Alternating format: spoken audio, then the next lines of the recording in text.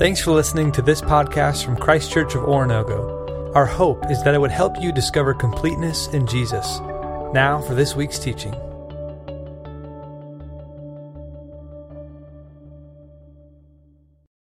Then Jesus shouted in a loud voice, "It is finished," and it was.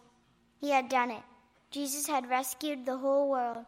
"Father," Jesus cried, "I give you my life." With a great sigh, he let himself die. Strange clouds and shadows filled the sky, purple, orange, black, like a bruise. Jesus' friends gently carried Jesus.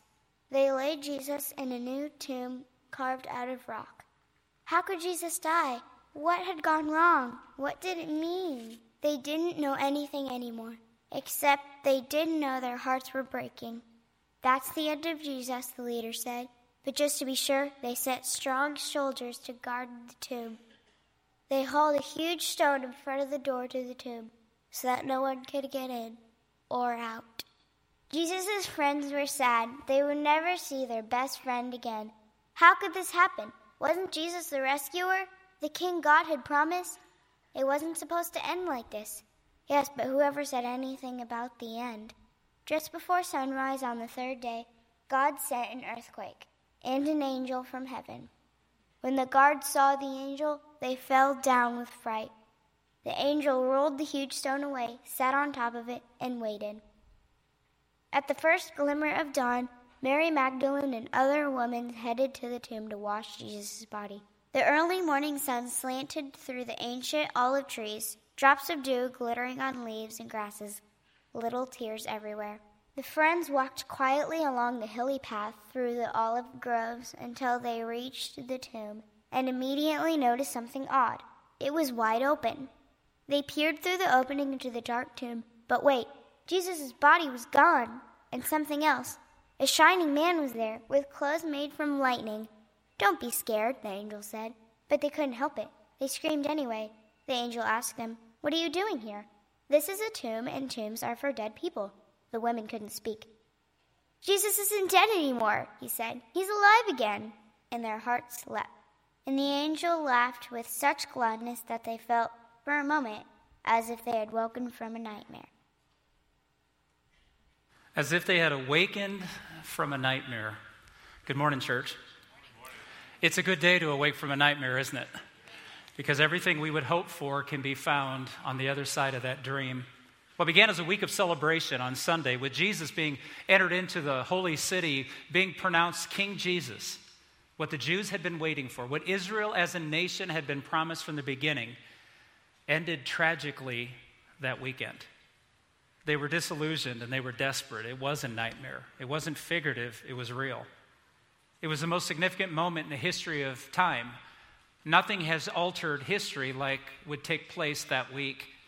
And then on Sunday, everything changed. Not just the history changed, but everything after that changed. Matthew chapter 28 says, "After the Sabbath, at dawn on the first day of the week, Mary Magdalene and the other Mary went to look at the tomb. There was a violent earthquake, for an angel of the Lord came down from heaven, and going to the tomb, rolled back the stone and sat on it. And the angel said to the woman, 'Do not be afraid, for I know that you're looking for Jesus who was crucified. He is not here, he has risen, just as he said. Come and see the place where he lay.' And the nightmare was over." 20 so years later, the Apostle Paul, who at this time was not a follower of Jesus, but would become one because of the resurrection, would write these words to a church like us.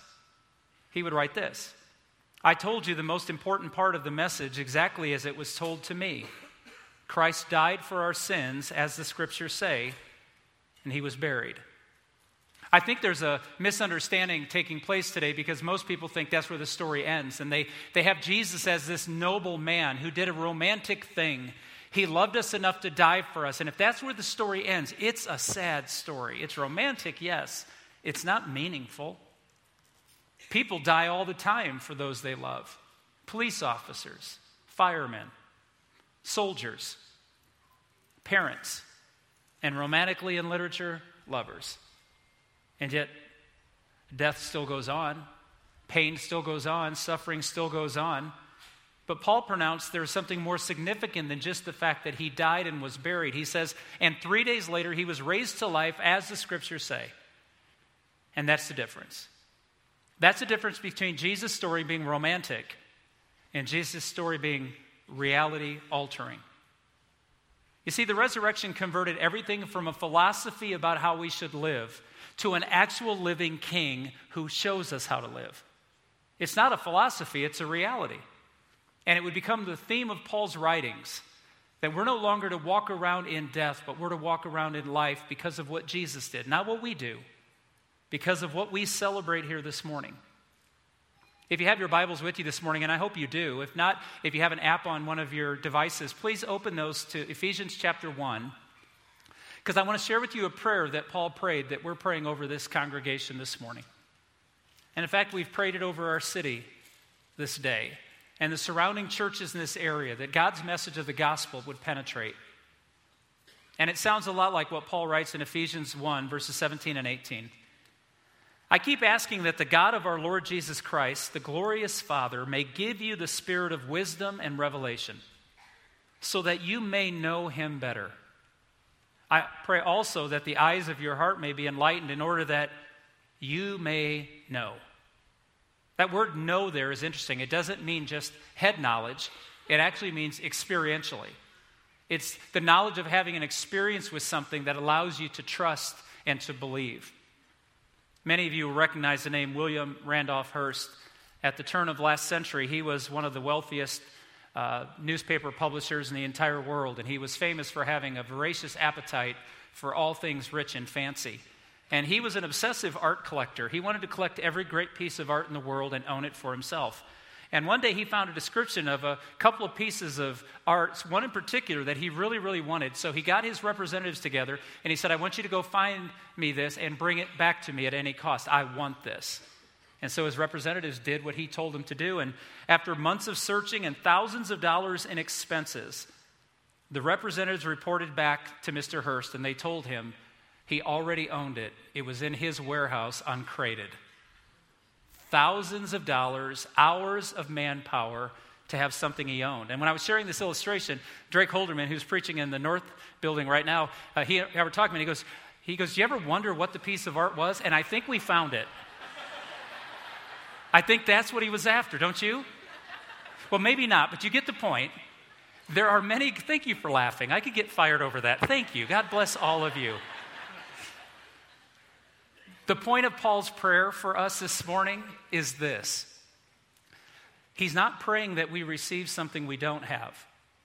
Listen to his prayer. He's actually praying that we will hold on to what we already have in Jesus.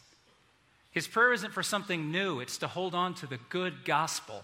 At this point, decades old but still powerful. The resurrection mattered 20 years after Jesus was raised from the dead, and it matters 2,000 years after Jesus is raised from the dead.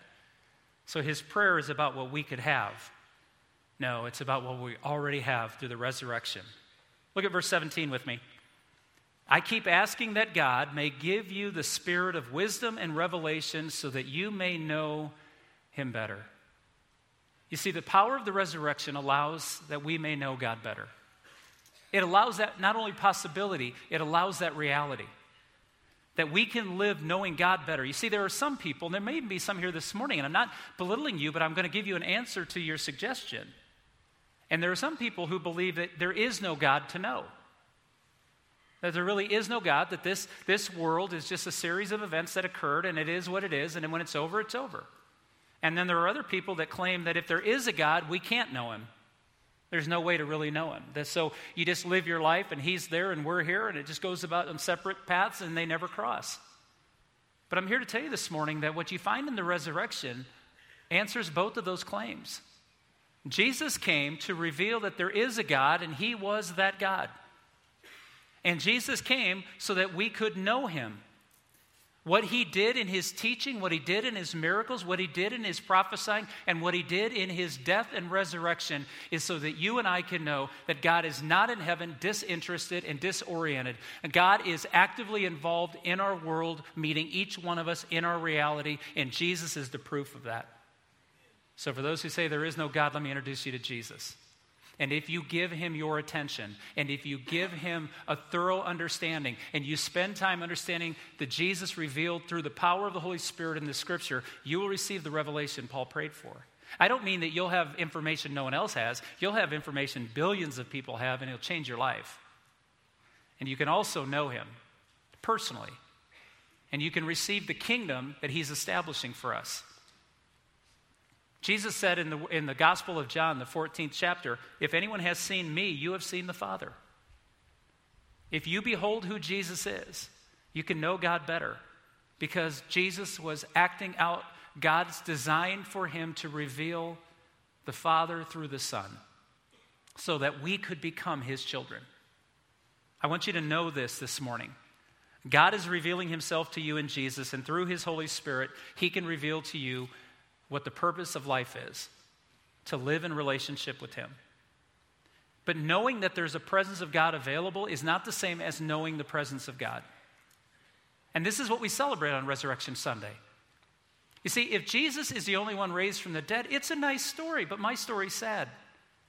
I don't need to celebrate his resurrection. I need to celebrate what's possible because of his resurrection. And that is that I know my Father, and my Father loves me and sent the Son to die for me. And in that truth, I can find my purpose again. I can find why I'm here. It's like the first time I took both of my boys on roller coasters when they were younger. I not only wanted them to experience the roller coaster, I wanted to experience it with them.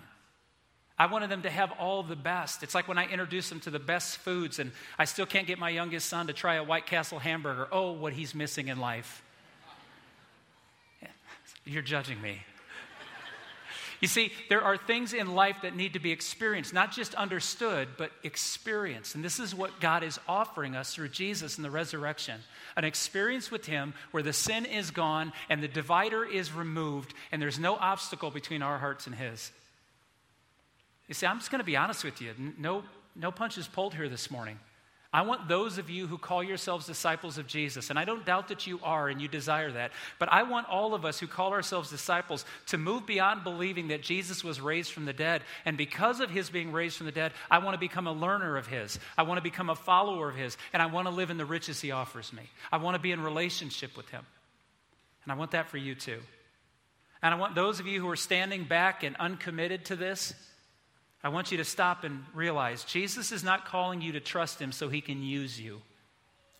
And Jesus is not calling you to trust him so he can get even for the sin in your life and punish you. Jesus is asking you to trust him so he can refresh you, shape you, and remake you by his power, not by your own. You and I can't do this without resurrection power. But knowing who Jesus is opens us up to that. God has sent Jesus for the purpose of the cross so you could know his love for you. And he raised him so you could have a new relationship where death no longer is a threat. Verse 18. I pray also that the eyes of your heart may be enlightened, in order that you may know the hope to which he has called you. May we know the hope of eternity. And for those of you that are just visiting Christ Church, we're really glad you're here today. We're glad you worship Jesus, and we're honored you to worship him with us. But I want to tell you that around here, we don't define eternity as sitting in the clouds one day and ivory palaces way, way out of this earth. We believe that the Bible teaches something different. Jesus is going to come back to this place, and he's going to remake a new heaven and a new earth, and we're going to be able to walk through life without worrying about muggings and death and crime and accidents. We're going to be able to walk free and clear, and there'll be no cats, and everything will be free, and it'll be awesome. That's the kind of heaven we preach around here, church. That was a bad time to try to be funny. The hope of eternity is not one day, church. Here's the good news of the resurrection. Jesus is alive today, and you and I can be made alive today. We don't have to wait till we die. We don't have to wait till we're perfect. We don't have to wait till we accomplish enough to pay him back. We can live in the hope of the gospel message, the good news of Jesus Christ, that he is Savior and King. And so we bow and worship him, and we live in the reality of the resurrection now, because if Jesus just died on the cross, there's no lasting value to that. It's just romantic. But if he lives, death is no longer undefeated. In fact, death is no longer a threat. Paul prays that our hearts and the eyes of our heart would understand the hope he's offering us. In 1 John chapter 3, John wrote, "How great is the love the Father has lavished on us, that we should be called children of God. And that is what we are. I love that verse. Not one day. As a follower and believer in Jesus, it's not one day, it's this day. Called by his gracious love, made holy by his holiness, called out of darkness into the glorious, magnificent light that is Jesus himself, and called to a glory, not a glory about us, but the glory and the weight of how great and awesome Jesus is and what he offers every single person, including our enemies and including those who right now are in defiance to God. That love is greater than any threat. Continuing in verse 18, he says, that we may know the riches of his glorious inheritance in the saints. I want to read that again. I want you to pause and notice something that I misunderstood for a long, long time. It says here that you may know the riches of his glorious inheritance in the saints. We are Jesus' inheritance, and then he is ours. I want you to think about that. Ask yourself the question, what did Jesus get for the 3.5 years of misery he lived in as a homeless, poor man, walking through, being misunderstood, and ultimately violated in the worst possible ways, strung up on a cross, nailed there to die in a humiliating fashion? What did he get for that? What did God give him as a reward for his faithfulness? What did he want at the end of the day? You and me. We are what he receives for having gone through what he did. We are his inheritance, and he is ours. And it doesn't take long to figure out who got ripped off in that deal. Can I have an amen? He gets us and we get him. We're going to sing this morning, the resurrected King is resurrecting me. Not one day, church, this day. We get eternity restored to the Garden of Eden with God in pure relationship, and he gets us.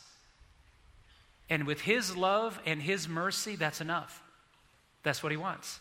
Notice it doesn't say he wants to perfect us. He wants us. He wants our soul returned back to its creator. He wants us to love him and serve him and live in the hope of that eternity now. And I'm going to tell you, I don't have to do this, but I want to. I want to give him a better version of me. How about you? I want him to understand that what he gave me through the cross and the power of the resurrection, that there is nothing in this life that gives me hope beyond that. Money can't give me that kind of hope. Relationships can't give me that kind of hope. Children or grandchildren or fame or accomplishment or reward or buildings being named after or any of these things. None of those matter. The only hope that's going to last outside of my breathing is what Jesus Christ offers me. He is our hope. Eternity with the perfect King, which means every act of justice you and I give in the face of injustice, every word of truth we speak in the face of anger and untruth, every created moment of beauty, every act of self-sacrificial love is not to our glory. We do it to show the world who he is. Know this. God has called us to a new purpose that is an investment in the eternity with him in his kingdom.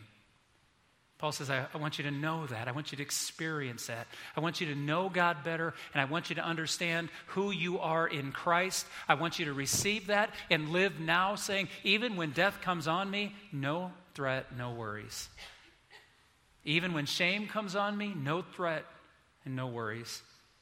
Verse 19, he continues to pray that we know his incomparably great power for us who believe. That you may know the power of the resurrection. You see, we talk about the resurrection, and I keep bringing it up because it's so important. It's easy to sit here going, well, Jesus was raised from the dead. That's awesome. But it's not as awesome as when you get to say, because of Jesus, I'm raised from the dead too. And that's incredibly awesome. As selfish as that may sound, he wants you to hold on to that as your hope and your glory.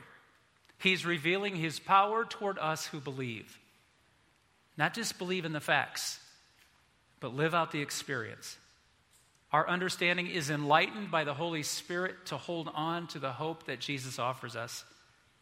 Paul talks about two kinds of power here, and I just want to highlight them briefly. The first is resurrection power, and this is what we celebrate on Resurrection Sunday morning. Resurrection power, verses 19 and 20. That power is like the working of his mighty strength, which he exerted in Christ when he raised him from the dead. You see, there is a power available to you and I today that does handle death once and for all. Death is no longer undefeated. Death has been defeated, and we celebrate that. But there's also moments every day of daily death. Those little things that threaten us, that make us wonder, am I going to survive? Am I going to make it? Yeah, I'm going to die one day, and I know that. I'm not looking forward to that day, and I don't plan on dying well.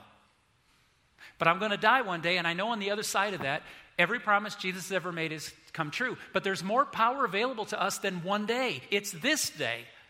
Let me tell you what it is. Cancer, God's bigger.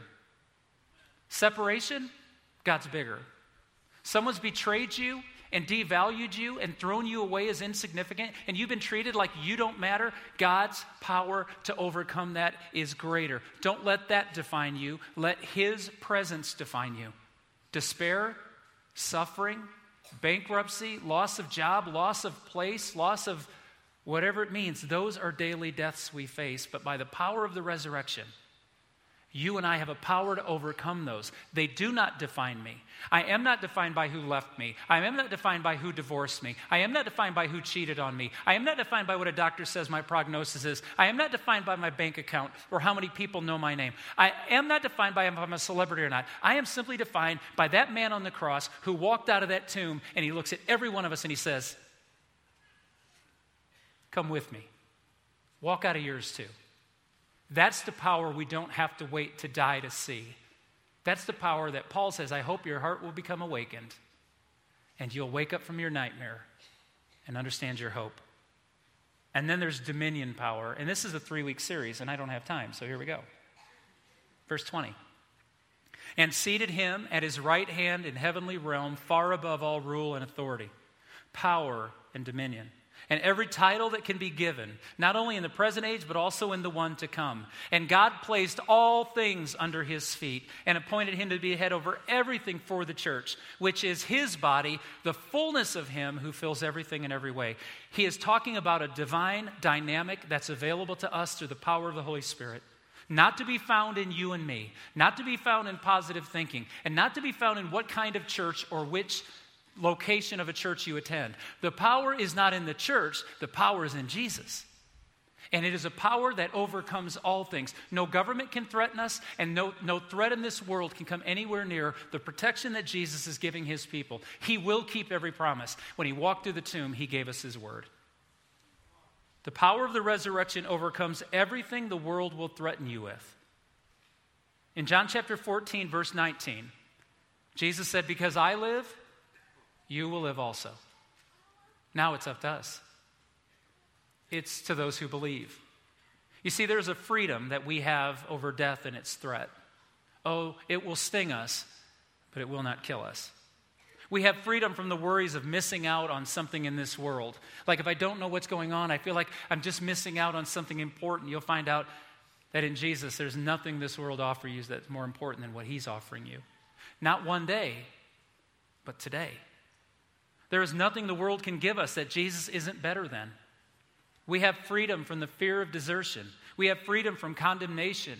God is not remembering your sin. God is looking at you saying, my son did what he did to love you. Let him love you. And by allowing Jesus to love us in his power, we will love in return. We have freedom to hope through the peace that only Jesus brings. May our hearts be made aware of all that is available. Paul says, I pray that we will awaken today from our nightmare and live in hope. But I have to say something that's a bit provocative, and my intention isn't to take advantage of the room. I don't want to end with a little snarky comment that digs people. But I do need to say this because it's true. Resurrection Sunday is not a celebration everyone can have. The world will gather and people will come and gather to worship Jesus today who normally don't worship him, and you are welcome here to experience what it is to trust him. But I'm telling you, the Resurrection Sunday is not a celebration everyone can have if they themselves will not be resurrected at the end. You see, the power of the gospel is it's an opportunity, and God doesn't force himself on any of us. He will one day ask, what did you do with the world that you were given? What did you do with the life you were given? What choices did you make to bless other people as you were blessed by receiving life, drawing breath, and living in such a beautiful world? What did you do with your opportunity? And the only answer that's going to suffice is I bowed my knee at the feet of King Jesus. And I asked him to forgive me and to receive what he was offering me. And I ran out of that tomb. And that's the hope of the gospel message today. Oh, it is such a cliche for guys like me to stand up on this Sunday when you're all dressed up and say, are you following him? I'm unashamed to ask you this because it's not using you. It's not abusing you, and it's not shaming you. It's offering you an opportunity that I would be a terrible human being if I did not. When you get to know who Jesus is, and you know the hope of his promises for you, and you know the power of the resurrection, I ask you a simple question. Why wouldn't you follow that man? It is our prayer today that those of you who are not followers of Jesus would consider what a choice you've made and be welcomed into the arms of the one who came, and you are the gift he receives for having come. And for those of us who have followed Jesus sporadically in our lives, day in and day out, wondering, what do I truly believe in? Today's a day of renewal. Give yourself to knowing him better. You can. Give yourself to the hope of eternity and say no to all the hopes the world offers you. And begin to live and experience for yourself today what it means to be a resurrected person living in a resurrected kingdom. Around this room are 4 tables. You can see the lamps lit in the corner of the room. This morning, if you're not a disciple of Jesus, there are several who have made a choice. You've seen the pictures already. And next hour, we're going to celebrate a handful of people who have chosen to be washed clean from their sin by the power of the cross to walk in newness of life in the hope of the resurrection. Is today the day that you get to know Jesus for yourself? If so, as we stand and sing, you can go to the tables or you can wait till after the service. But I'm going to ask you today, will you follow that man and what he's offering you if you do? Let's stand together. Thanks again for checking out this podcast. We hope this teaching helped you to discover completeness in Jesus and encourages you to help others do the same. For more resources or to learn about Christ Church in general, visit us online at cco.church.